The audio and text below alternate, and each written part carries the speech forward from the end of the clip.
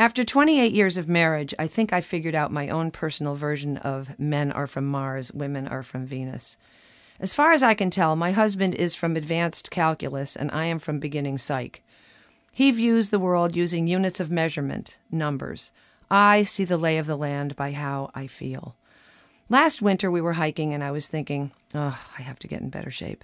Then I'm thinking this is really good exercise. Then I'm thinking I can order the creme brulee tonight. Then I'm thinking I should really have more fiber.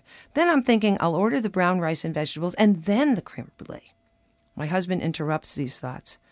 I bet this is a 45-degree incline. Last summer, we started learning how to play African drums. One day, we were drumming, and for the first time, it sounded like real music.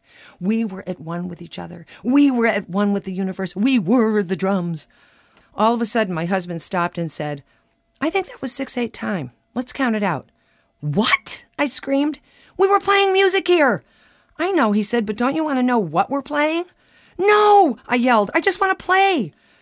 I say to him, if you get out of your head and you feel the 6/8 time, and he says to me, if you are willing to use your brain, you will understand how the measure is divided, and then you'll be able to play it.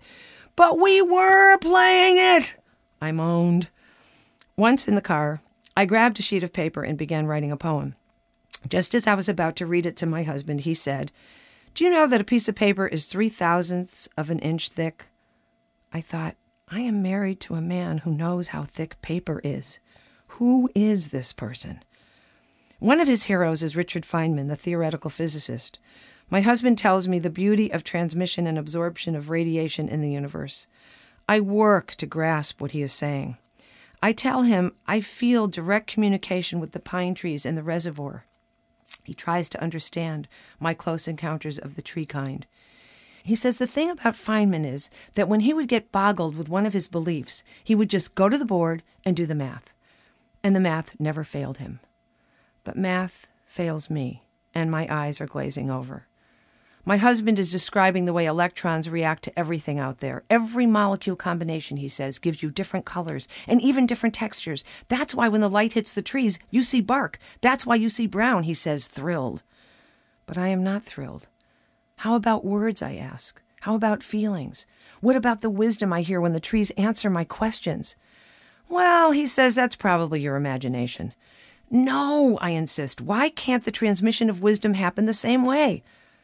Maybe it can, he says slowly. I mean, why isn't it possible that when I am standing in the middle of that pine grove and I hear, granted in my head, right now you are exactly where you are supposed to be, that this is a molecule combination that simply manifested itself in thought forms? Sure, why not, he says. I see his mind defer to almost 30 years of partnership. Everything is connected, he says. We smile. Last night, when we were practicing a new African rhythm, and I suddenly stopped and said, Babe, I think we're playing 4/4 time. He said, Nance, why did you do that? We were at one with each other. We were at one with the universe. We were the drums. We looked at each other and had one of those laughs that transcends molecules and measurements and rhythms and electrons and pine trees and creme brulee.